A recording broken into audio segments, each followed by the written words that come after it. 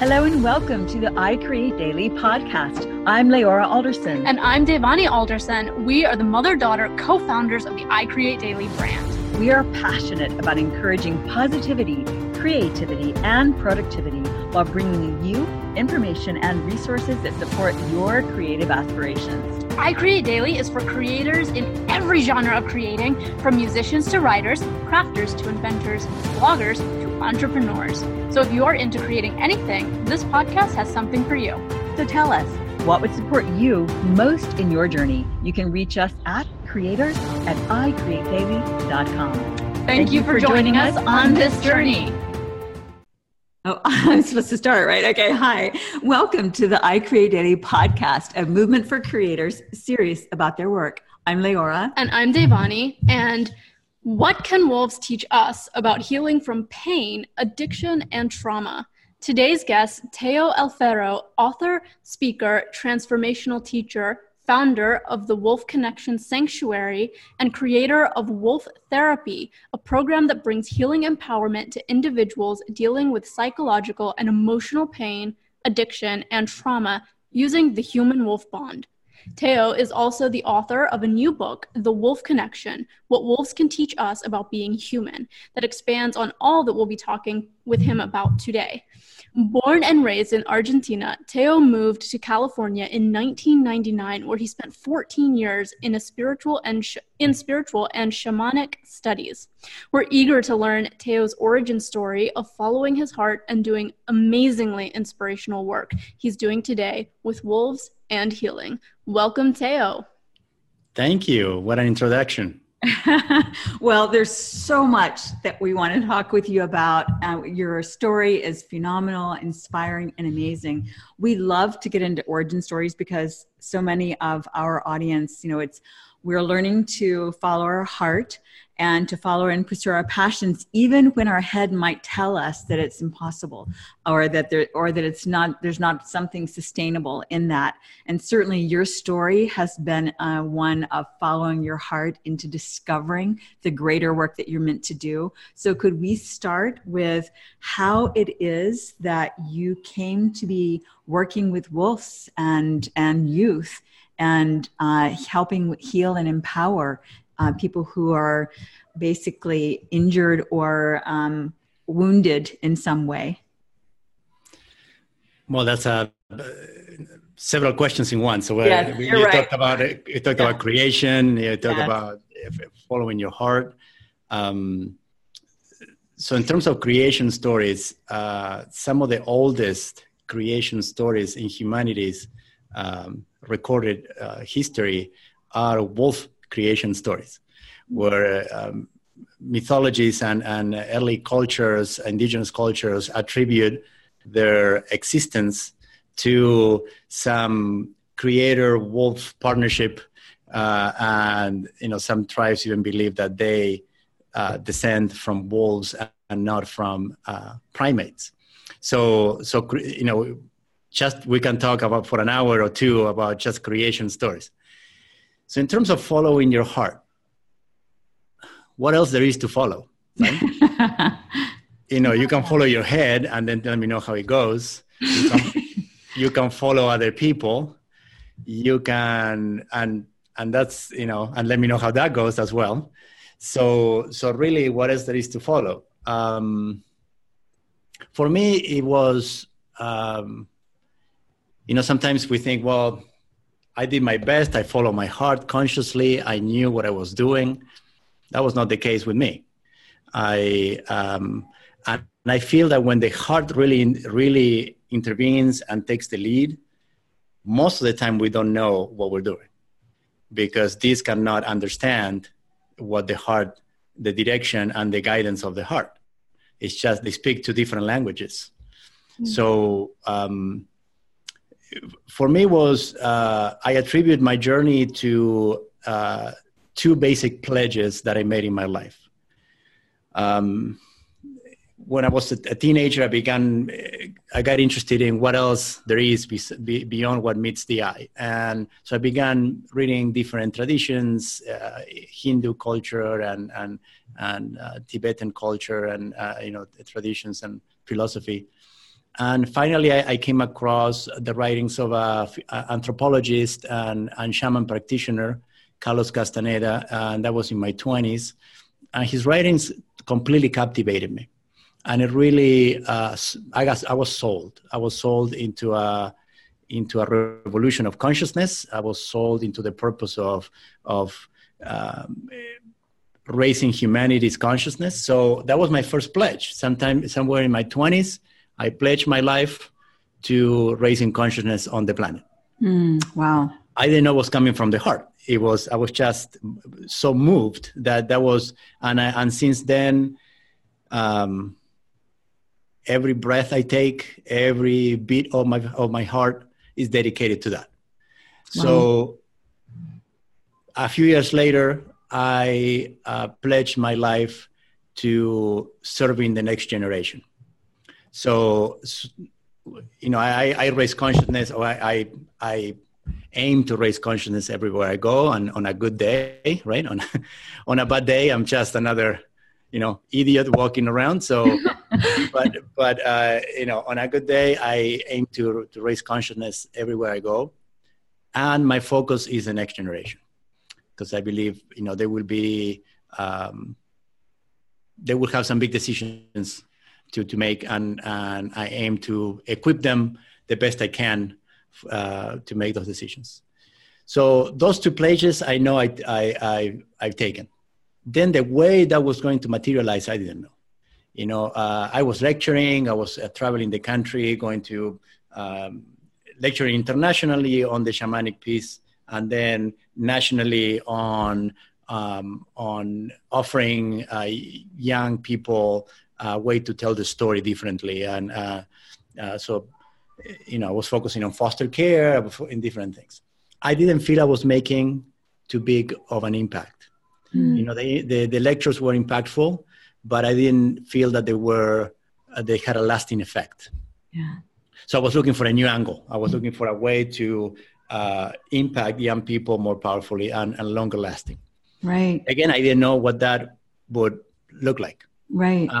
And seemingly unrelated, I rescued a little wolf dog puppy that needed help. Was bred in a backyard breeder in the suburbs of LA. And I'm offered this puppy. I said no. I'm offered this puppy again. I said no again. I'm offered this puppy a third time. I still said no. Wow. And eventually, a friend of mine takes her, and he had, long story short, he had other dogs, and the other dogs didn't like the wolf puppy and hurt her when she was 2 months old. Uh-huh. So one day I tell my friend, well, bring it over for a couple of days until things calm down in your house. So I received her, and the first night that I had her, I locked her up in the kitchen. So I didn't want her to, she wasn't potty trained, so I didn't want her to pee and chew my furniture. And that first night, around 1 a.m, she began howling in my kitchen, and that howl peered through the house and right into my heart. And I could not leave her. I had to negotiate with my friend to give her up. And that animal became the four-legged love of my life. Was that Tala? Yeah. So Tala was your first wolf dog, adopted as a puppy. What an amazing story. And, I guess you said no because logistics, like it's a responsibility, right? So you kept saying no, but the first night with you, there was that incredible connection. Right. I mean, I was a busy man. I was like I said, I was traveling, lecturing, I was coaching, I was teaching, I was not at home a lot, and I grew up with dogs, and I thought the time of pee and poop and hair all over the house were behind me. Those days were behind, and both Tala and the spirit and my heart had other plans. Definitely. And the other thing about following the heart is that it takes a life of its own. I could not say no. Yes. It was no way, for me, there was no way not to follow the heart. Yeah. It was, I mean, I was grabbed by the throat and and dragged. I mean, Right. it was, I mean, my opinion and my preferences, or what I thought I wanted to do, was completely irrelevant. Yeah. No, what I love about your unraveling of that initial long question is that the story was about following your heart without specifically thinking that, because if you're thinking that, then it's back in your head. It was just going through what your inclination was, what you were drawn to, what you were compelled to do, and then going through each open door of opportunity. And then at some point, life being like, no, you're going to have a wolf. Yeah. And like, no, whether you like this one or not, you're going to have a wolf. Right. And next, I mean, on the heels of that, you're going to have 70. Yeah. So, okay. So take us through then that journey. So now you're living with Tala, you're connected, you're bonding, and it went from where did it go from there? Well, Tala became my partner. I mean, going everywhere with me, including lectures and teachings. And I eventually began looking for a playmate for her. I began looking for, I mean, obviously these animals do better in packs. There were moments that I was traveling. Right. So the search for a playmate led me to the high desert, about an hour north of Los Angeles, where I found a pack of 16 wolves and wolf dogs that were coming from hoarder that had them. It's a very sad story. The woman had them over 40, and then she died. She had cancer. And then apparently the neighbors poisoned more than half of them after she died. So the animals were left there. So by the time the animals are rescued, there are 16 left. And then I come along, skipping and whistling, trying to, looking for an animal to adopt. And then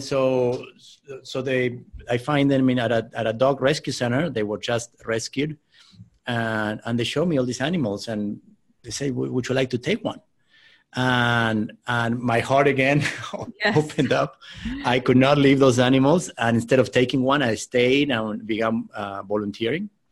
So I began coming once a week, and then twice a week, and then 3 times a week to feed and leash train and groom and different things. What a volunteer does.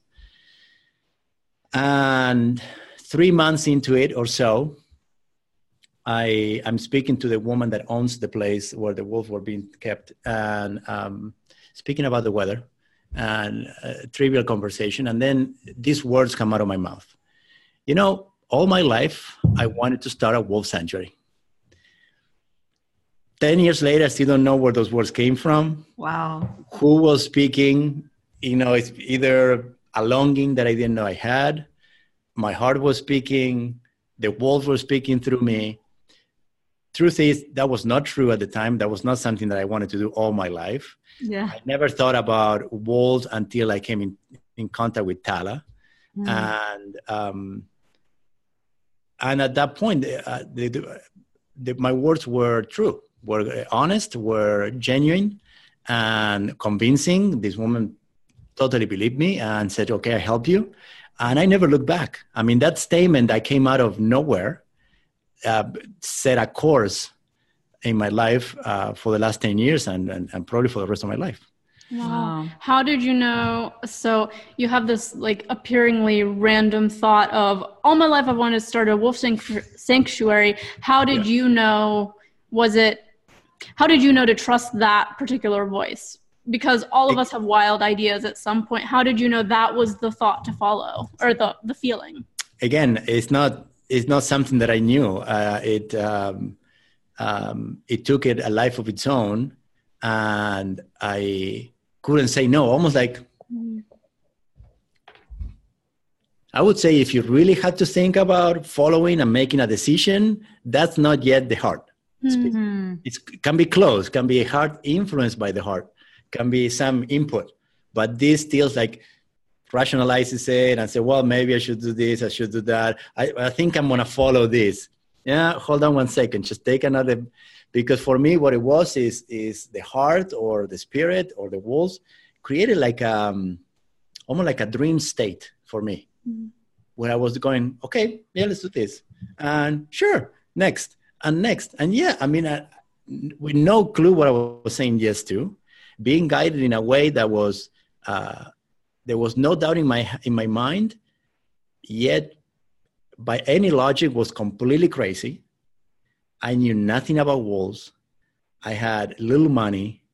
I didn't have a plan. I didn't have a strategy. I never ran an animal sanctuary of any kind ever. I never ran a non-profit ever. So, you know, if you go on a checklist, they were all red marks. Yes. You know, the only green mark was, is this truthful? Is this heartfelt? Is this heart opening? Yes. Is this adventurous? Yes. Is this impactful?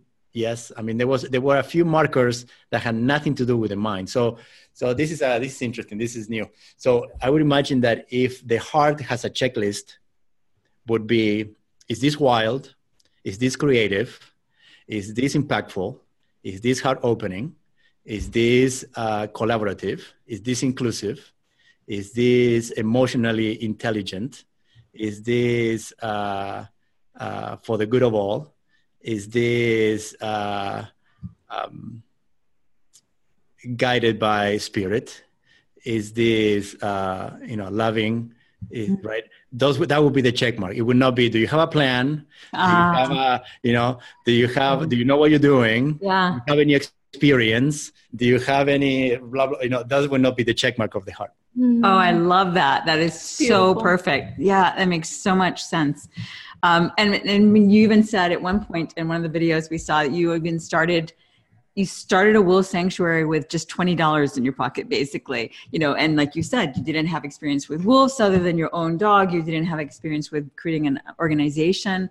Before we go into, okay, what happened next and how that unfolded, take us back to the parallel or the synchronous path that you were on as a shamanic and spiritual transformationalist, essentially. What kind of work do you do? Because that's a part of your heart path as well. That is my heart path. So one of the principles of the tradition that I follow and I'm part of is the concept of a path with heart. So the path with heart is something that Carlos Castaneda wrote extensively about. And it's a concept that basically says, in the world of energy, everything is equal. It's all the same. Right? I mean, there's no morals, there's no right or wrong, there's no good or bad, there's no what is more convenient, So how do you decide, what's the decision process for decision making? So the path with heart is everything is the same. So pick a path that has heart. All the paths are the same. So you can pick any, but the one with heart will make the journey more enjoyable, more joyful, more passionate. And Wolf Connection is my path with heart. I thought at one point that my path with heart was going to be pass along the teachings of Carlos Castaneda, which I do in many ways. But I'm not traveling internationally that much now because I'm running Wolf Connection. And Wolf Connection has become a way for me to apply 20 years of training into a project that's very tangible and that influences communities in a very powerful way. Well, one of the gifts or attributes I would think of a spiritual guide is to essentially be that, to facilitate the natural healing process of helping people connect with themselves and their own healing process, just as essentially the way the wolves are very much a part of the life of the wolves is a lot about self-healing, balancing the wolf within the wolf. In other words, you've said in other places that wolves just accept themselves for who they are as they are. And so it seems like what you've been able to do is really tie in through your observation and awareness of the wolves and human nature and spiritual guidance, how to bring all these things together. Where did you go first, though? Because it didn't start there. Again, you are now you're volunteering, you're keeping your heart wide open, and you're volunteering and caring for these wolves. And then you have this spontaneous awareness that you want to start the sanctuary. So how did that start? How did that come about? And how did the lady of the agents or the nonprofit center, rescue center, help you with that? Yeah. So the lady. The animal rescuer that helped me eventually became the star of the TV show Pitbulls and Parolees. So it's a show that's been 12, 13 seasons going and ongoing. Wow. So Tia Torres, that was the person that I connected with. So it started gradually. So initially what I did is I started coming back to the dog's rescue center more often, several times a week, and and she was giving me some pointers, first on how to deal with the animals, because I was making every mistake in the book. And secondly, to begin to understand what the rescue business entailed. I mean, there's fundraising involved, there is permitting involved, legislation, there's all kinds of, beyond, so now the heart is leading, and now the head needs to start assisting with the heart process. Yeah. But if you just, all heart, the heart many times is outside of the daily world, right? I mean, creates a direction, and then this can align behind that to put the pieces together. Yeah. Which that's what it's good for. It's not good at leading, but it's good at assisting. Yes. That's a great way to put it. Right. Yeah. We don't discard the mind. It's just we don't let it, in the driver's seat. Yeah. But it can be in the passenger seat with the map. Right. Then go left, go right. Once we already know where we're going, it can really, Yeah, and I love how you basically, to summarize what you said, is it helps us navigate the world of men and the world of humanity. Essentially, the logistics, the bureaucracies, the details. Yeah. A little bit on the left brain kind of conceptual side as well, versus the more right brain. What do you call conceptual creative side, right? So, and I also love that you said gradually, because that's an important point. If you had started at the beginning saying, no, I'm impatient, it needs to happen by next year, I need to have this sanctuary, but instead it was a gradual process of preparing yourself, allowing the vision to unfold, and then doing the necessary steps. So, and when was that? Like, how long ago was that? That was 10 years ago. Okay. So 10 years. So then about how long before, did you find the land first? Did you adopt the 16 wolves at one point? So continue the journey. We love this story. Well, okay. So the several steps happened. I state my claim on the animals that I was going to adopt them. I take care of them. So for the first 9 or 10 months, I continued in the rescue center, taking over more and more, learning how to do it. Eventually, the whole rescue center moved to the south, so out of state, and so I had to find a place. So this lady actually Tia helped me connect with someone that had a piece of land that I wasn't using, so I was able to release that. And Tia, when she took down her dog rescue center, gave me all the materials. Wonderful. So I was left with fencing and roofing and blah, blah, blah, footballs, all the little things that you need.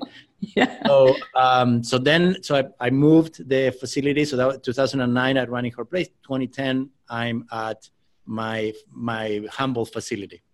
So I moved out of LA. I get a traveling trailer. This was a raw piece of land, and put the trailer there, and initially had no water, no electricity, no plumbing. Wow. And so I went, I became a complete hermit living in the middle of the mountains with a pack of wolves. Wow. Yeah. And that was, I was in that trailer for 5 years. Over time, I learned how to put a solar power system together. So that brought electricity, water, different things, right? But it was a process. I really started from the very basics, like, electricity and water. And then Tia suggested that I do. I open it to the public. So I do a post on Facebook. The organization didn't have a name yet, and I call it, Hike with the Wolves, full moon hike with the wolves. Wow. It was a full moon evening, so why not? People come in the evening. I'll do a presentation. It was donation based, and when the moon was up, we were gonna go for a little walk with the wolves. That was the plan. So a celebrity person, a guy by the name of Reverend Michael Beckwith, who runs Agape Community here in known guy. Yeah, very big. He signs up to the event. Oh my God. So he signs up. When he signs up, his community notices it. So 70 or 80 people show up to the event. Wow. So Mike, since then I met Reverend Beckwith. So Mike, he didn't come, but all his followers came. Wow. So I ended up having a gigantic event. From that first event, gigantic for the time. My first volunteers came out of that event. My first donors came out of that event. And so I was never alone taking care of the wolves again. Wow. And then it began growing like this. I mean, it was really, really fast. We're probably one of the fastest growing nonprofits. We've been doubling in budget year after year after year after year. It took up a life of its own. And what I believe I do is just translate the wolf message, and then get out of the way. Yeah. So the wolves do the magic. The wolves are all heart, and so the way you see them opening people's hearts is unprecedented. I never seen something like that. And then I help people, like you said before, facilitate the process of realizing what's happening, and then get out of the way. Yeah, that's fantastic. So just logistics, thinking of logistics, like, first of all, you had never done this before by, hosting this hike, and you had so many people show up at once.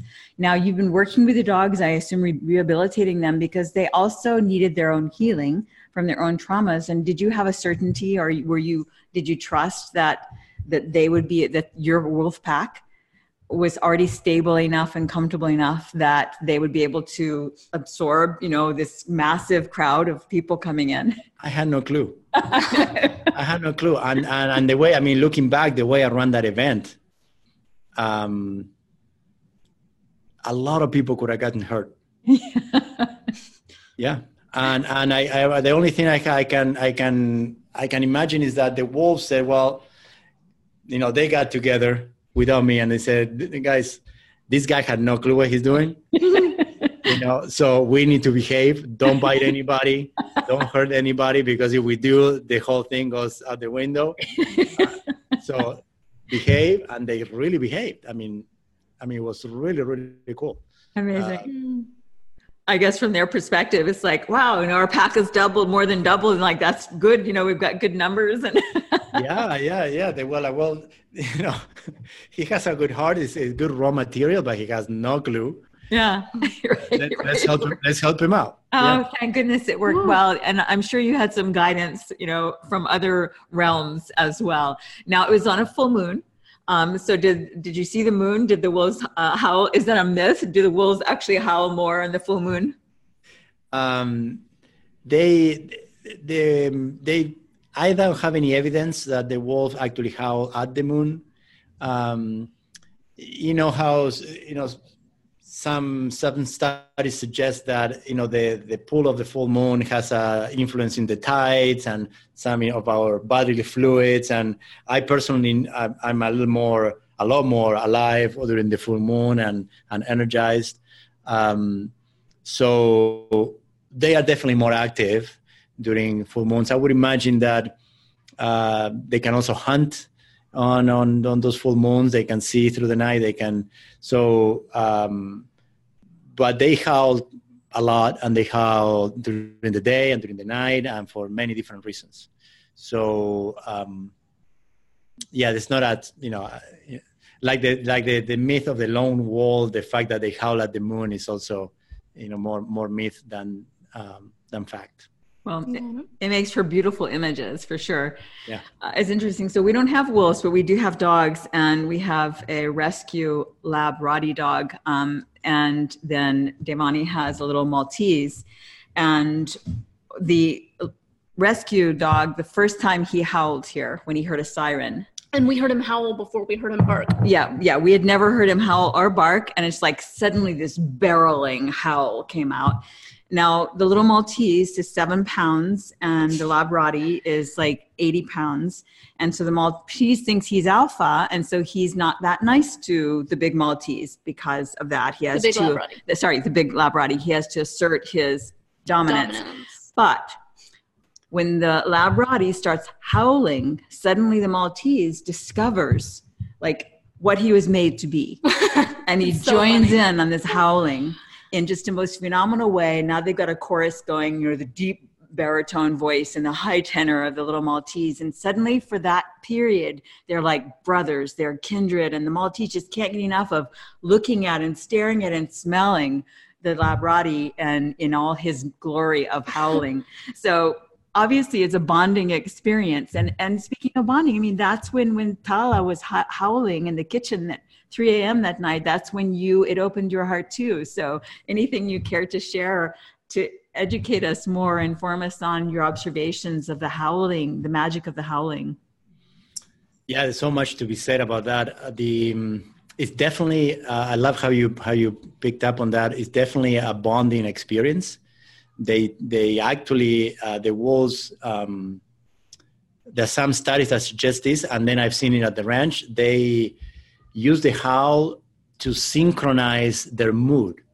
Oh, so the wow. bonding can be described. They synchronize their emotional state, their mental state, their energy state by howling together, and you can hear the different tones adjusting to each other and finding harmonics. Harmony, harmonics that really, so they're constantly modulating. It's a beautiful, beautiful process to see. And different wolves have different tones at different moments of the howl and at different howls. Some indigenous tribes say the wolves taught us how to sing.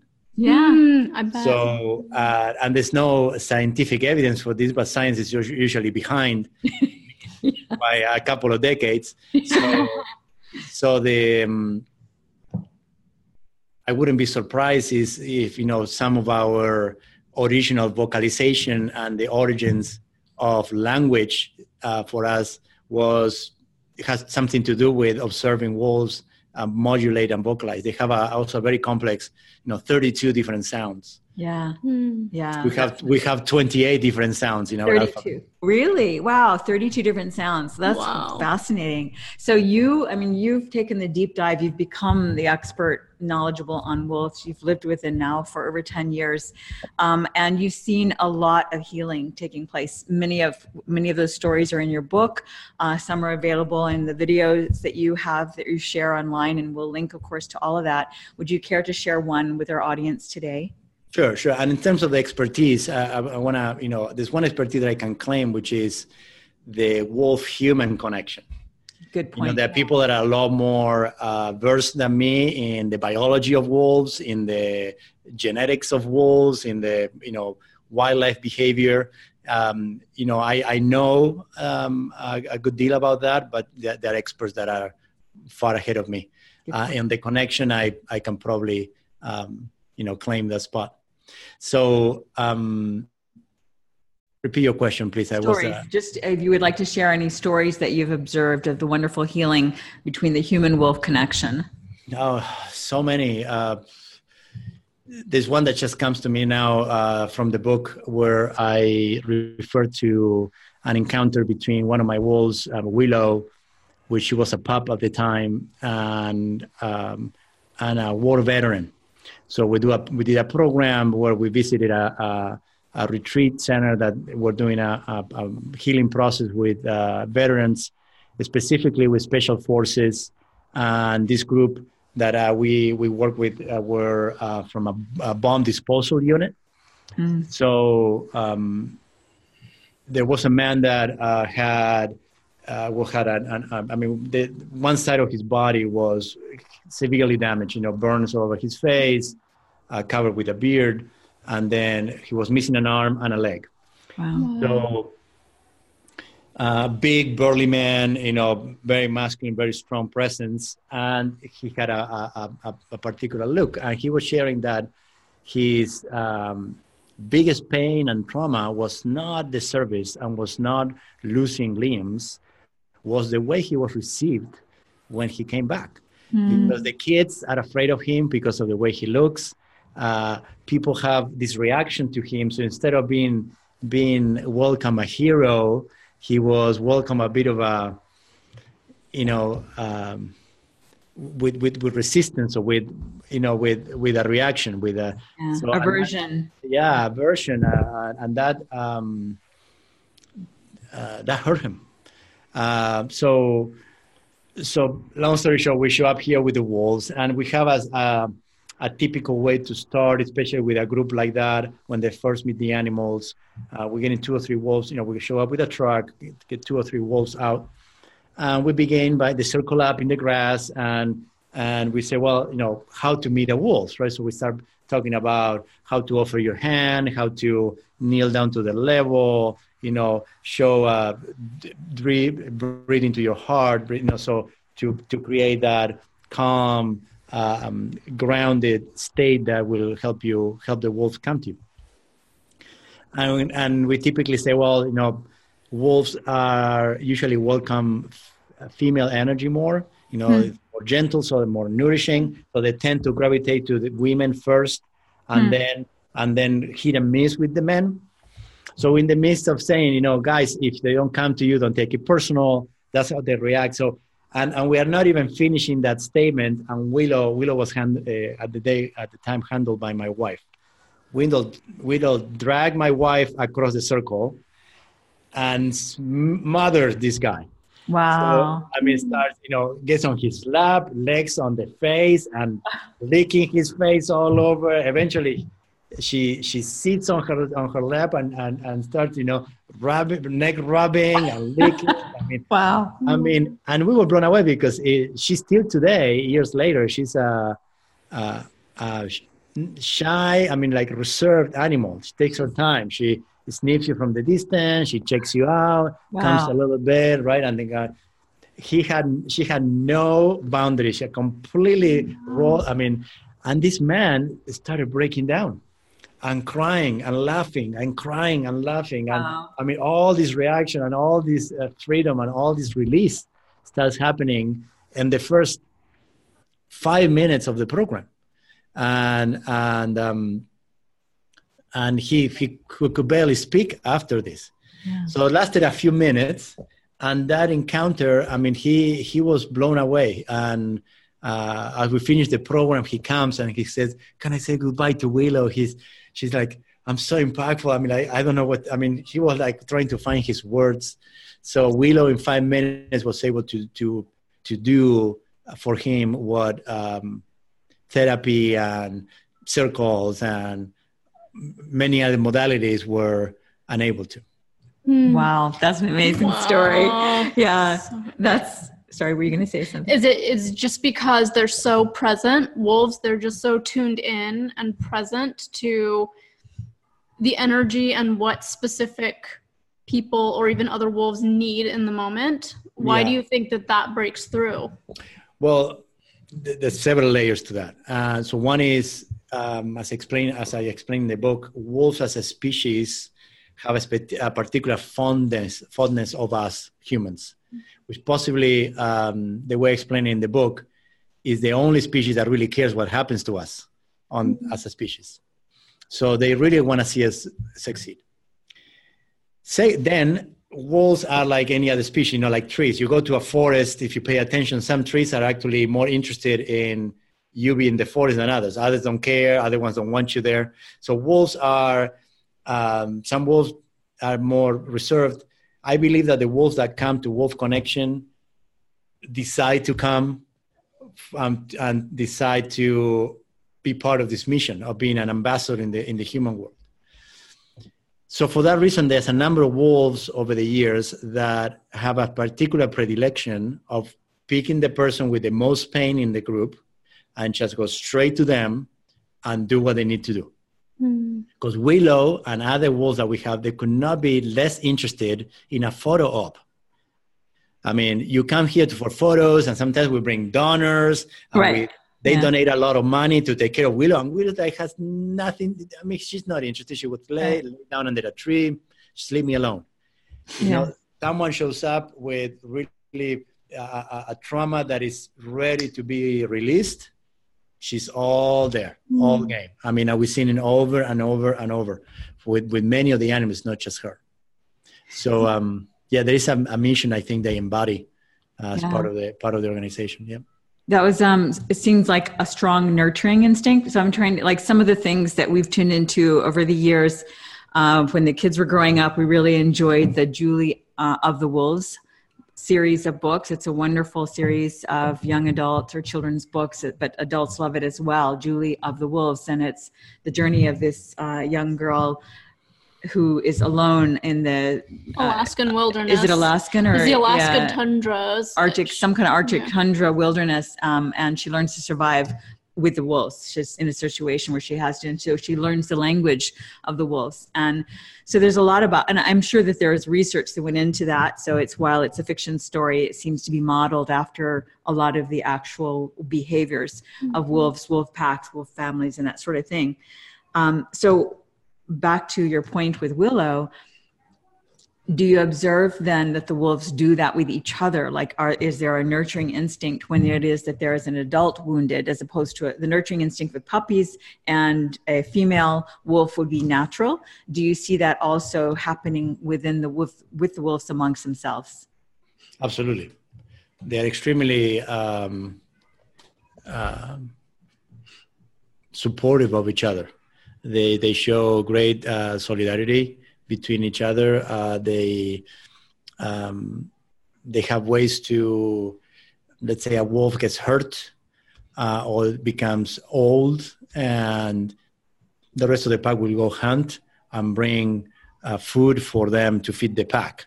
So the pack is the first priority, then the self.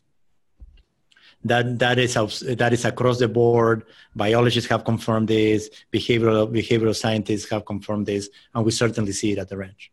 Interesting. Is that why now you talk about the wolves, that one of the things they teach us is how to give 150%? Can you elaborate on that? Sure. I mean, that's one of the wolf principles. That's 12 lessons that I developed to simply explain the wolf behavior and the wolf ways to people with emotional trauma. And the reason I say that is my observations have been that the youth that have experienced severe trauma and they're still developing, many times that trauma impairs their cognitive ability, their ability to focus and pay attention for a long period of time, their ability to involve themselves in a certain task. So the wolf principles are one sentence, very simple to understand, and then they have an experiential piece with the wolves that helps incorporate the lesson. So giving 150%, people would say that's mathematically impossible. You can only give 100. But what I'm trying to say is that many of us give up before we should. So what we think is 100 is not really 100. So what we are ready to start backpedaling, we actually sit and with presence and give it an extra push. We can find another gear or two of things that we can offer, things that we can engage, attention, creativity, and so on. And by no means I mean drain yourself, deplete yourself, work till 4 a.m. I don't mean that, which is, some people may understand it, in this modern world, that, giving 100% meaning, work until you drop. That's not what I mean. It means it's more an emotional, cognitive ability to bring yourself forward. Right. And putting your energy completely into what you're doing. Yeah. As opposed to It's not just doing the motions of what we need to do, but it's like actually putting energy and focus and persistence. Right. So test your boundary, lead into your edge. You know, when you feel like, okay, this is enough, just sit with it for another moment or two, and you may be surprised of what you can come up with. Do you have children? I have one. Okay. And how old is your child? She's going to be 5 in a couple of months. Okay. So she's growing up around the wolves. And so what has that been like for you, seeing her? Well, the wolves, like I said, changed my life because the way I committed my life to spiritual teachings and so on, I at one point thought that I wasn't going to have children. And the wolf, one of my first volunteers was Renee, who's my wife now. And so the wolf brought me my wife and then a child. And our child was, there's a story in the book about how the wolves told Renee, my wife, that she was pregnant. I decided to marry Renee after seeing how the wolves were treating her. Yeah. The way she was being accepted with the wolves, I was blown away. And I decided to go all the way with her. And so Kyla, our daughter, we have 3 wolves in the house. So our house has 2 horses, 2 cats, and 3 wolves. And Kyla, our daughter, Renee was working with the wolf until 1 week before giving birth. So she's been hearing howling and she's been hearing growling. And since she was in the belly, she doesn't know a world without wolves. I mean, she's been hearing, the howling outside her bedroom window has been happening since she was a newborn.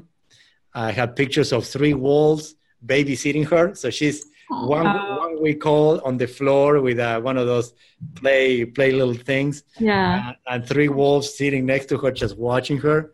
Wonderful. Yeah. She's literally, forget Julie of the wolf. She's literally being raised. Yes, definitely. Literally. How do the wolves, so you have the human wolf connection, but how do the wolves interact with your other animals, your cats and your horses? I would assume it's just part of the pack at this point. Well, we have the pack, the wolf connection pack that lives in a compound with enclosures and so on. No horses and no cats go into that area, and no 5-year-old goes into that area either, right? In my house, we have 3 animals that we rescue as little puppies, and they are on the low content side, meaning they are more wolf, genetically speaking, more dog than wolves. I see. And they were able to, my wife worked a lot with them and me to an extent to integrate with the cats, integrate with the horses, integrate with the baby.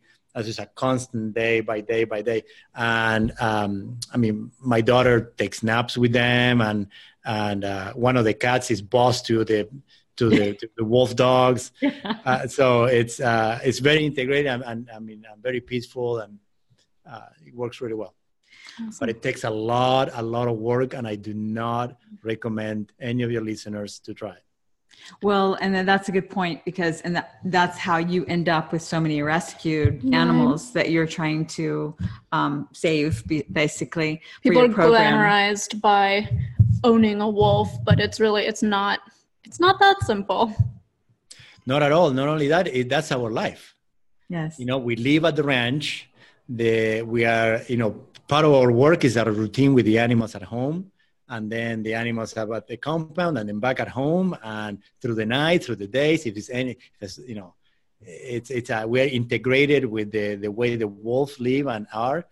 If you have any job that is not rescuing and training wolves all day, wolves don't make. I have a facility full of wolves that someone thought they would be a good pet, and they were not. Right now I have a team right now that is coming this afternoon, coming back from Las Vegas, and rescuing a wolf there that it was someone's pet and didn't work out. How does introducing a new wolf to your current pack, what does that process look like? Is it in the facility? Yeah, in your facility when you rescue? It is a slow process. The facility is set up for that process, so we have a number of big habitats that are half an acre, 1 acre. They're large areas where the wolves live. and they live in pairs. So we have 18 of those. And then we have a smaller enclosures that are, 30 by 50 or 30 by 30, where the new animals, we call it, isolation enclosures, not because they're isolated, but because we put them in there when they first arrive. So we can assess behavior, we can assess health, we can spay and neuter if it's needed, we can collect poop samples, urine samples, blood samples, all the things that needs to happen over the first month or two in order to assess health, assess behavior, and so on. So they are by themselves in a next, right, there's a fence and next to other animals, so they are not, they are part of the pack, but carefully studied. And then once we understand that, that smaller space also helps them connect with us. So we come in several times a day to clean, to refreshen up their waters, for them to get used to us, to provide enrichment. And then so over the weeks and months, depending on the animal, they start showing their true personality, and we begin to assess if we can leash them, if we cannot, we take them for a walk, and then begin bonding. And then based on the personality, we guess who they can get along with.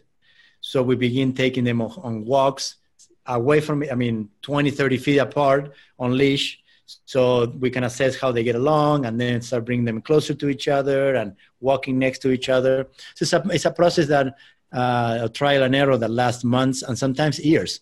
We have animals that came from fur farms over the last few years that they just been paired after 3 or 4 years. They just been paired with another animal because until then they were feral. We could not touch them.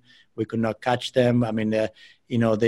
They have each of them. They have their own process. Right. So it's wow. That's so elaborate. How many do you have there now at the facility? We have 35 currently. We rescue about 70 or 80 in the life of the organization, and we provide sanctuary for life. So once they come to us, they stay with us until they die. So you don't adopt them out, even under to good, evaluated circumstances. No. Okay. No. So we spay and neuter, and then we don't breed, and we don't adopt out.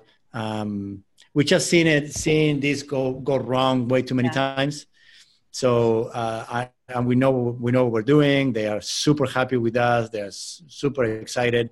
The amount of enrichment that we provide, there's very few people that do with their own pets what we do with 35 wolves. Right, exactly. Yeah, and wolves might be consistent once they're stabilized, but humans can come in and out of being consistent with habits. And I'm sure an animal like that does not need any level of inconsistency in routine or rituals or all of that.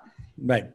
Yeah. So they are very specific. There's a few things that we do. There's a routine lack of routine. So for example, we don't feed them exactly at the same time. We feed them in a bracket of time. So in the morning they get fed as the sun comes up. At a different times of the year, that's a different time of the day. Right.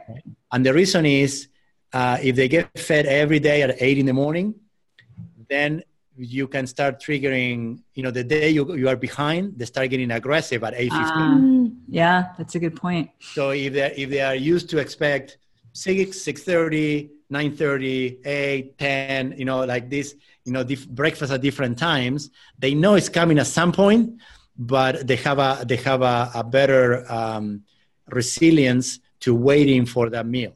The same in the evenings. So we feed them twice a day to prevent them from overloading their stomach. That prevents bloat in rescue animals. So we feed them twice, and the same with the evening, and the same with the hikes. We hike them, every day we take animals for hikes. So they each animal, hikes 2-3 times a week. And we hike them for miles. But the hikes happen at different days of the week, at different times, so they don't have that anxiety now that Wednesday, they have like an inner clock, so they are able to tell really when it's a certain time happening. So that's part of the enrichment, to help them get used to not expecting something at the same time every day.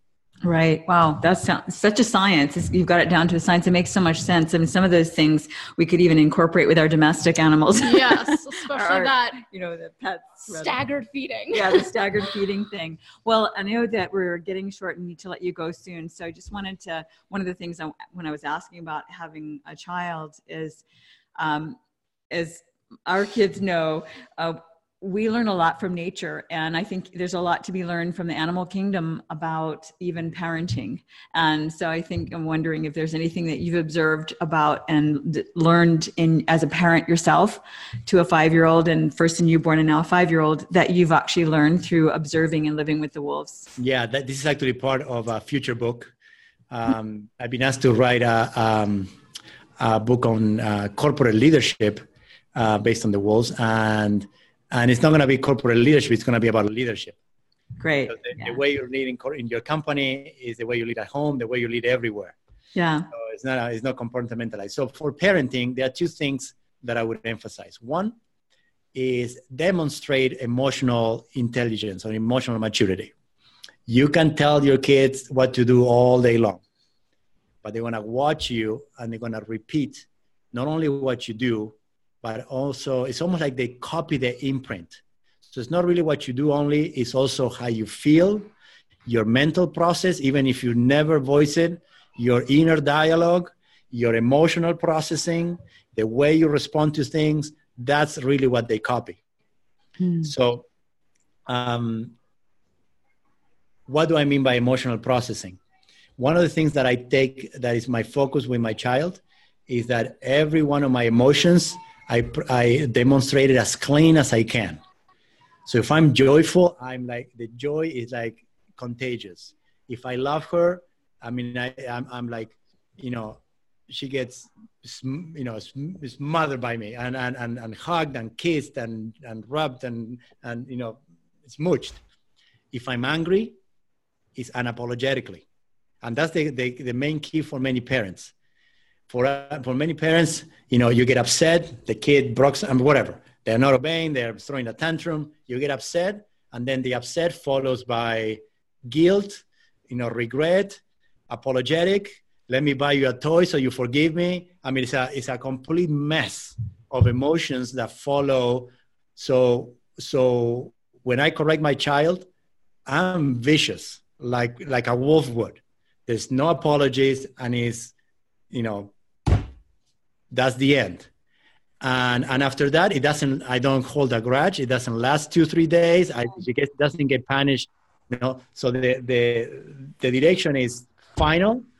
And then just like the wolf, after the correction is done, next thing we go and play, but it's never addressing that, am I, right. Am I, giving trauma to my child? I mean, every parent has that inner dialogue, right? Yeah. And then the child copies like, okay, are you angry, or you're regretful, or you're shameful, or what is it, right?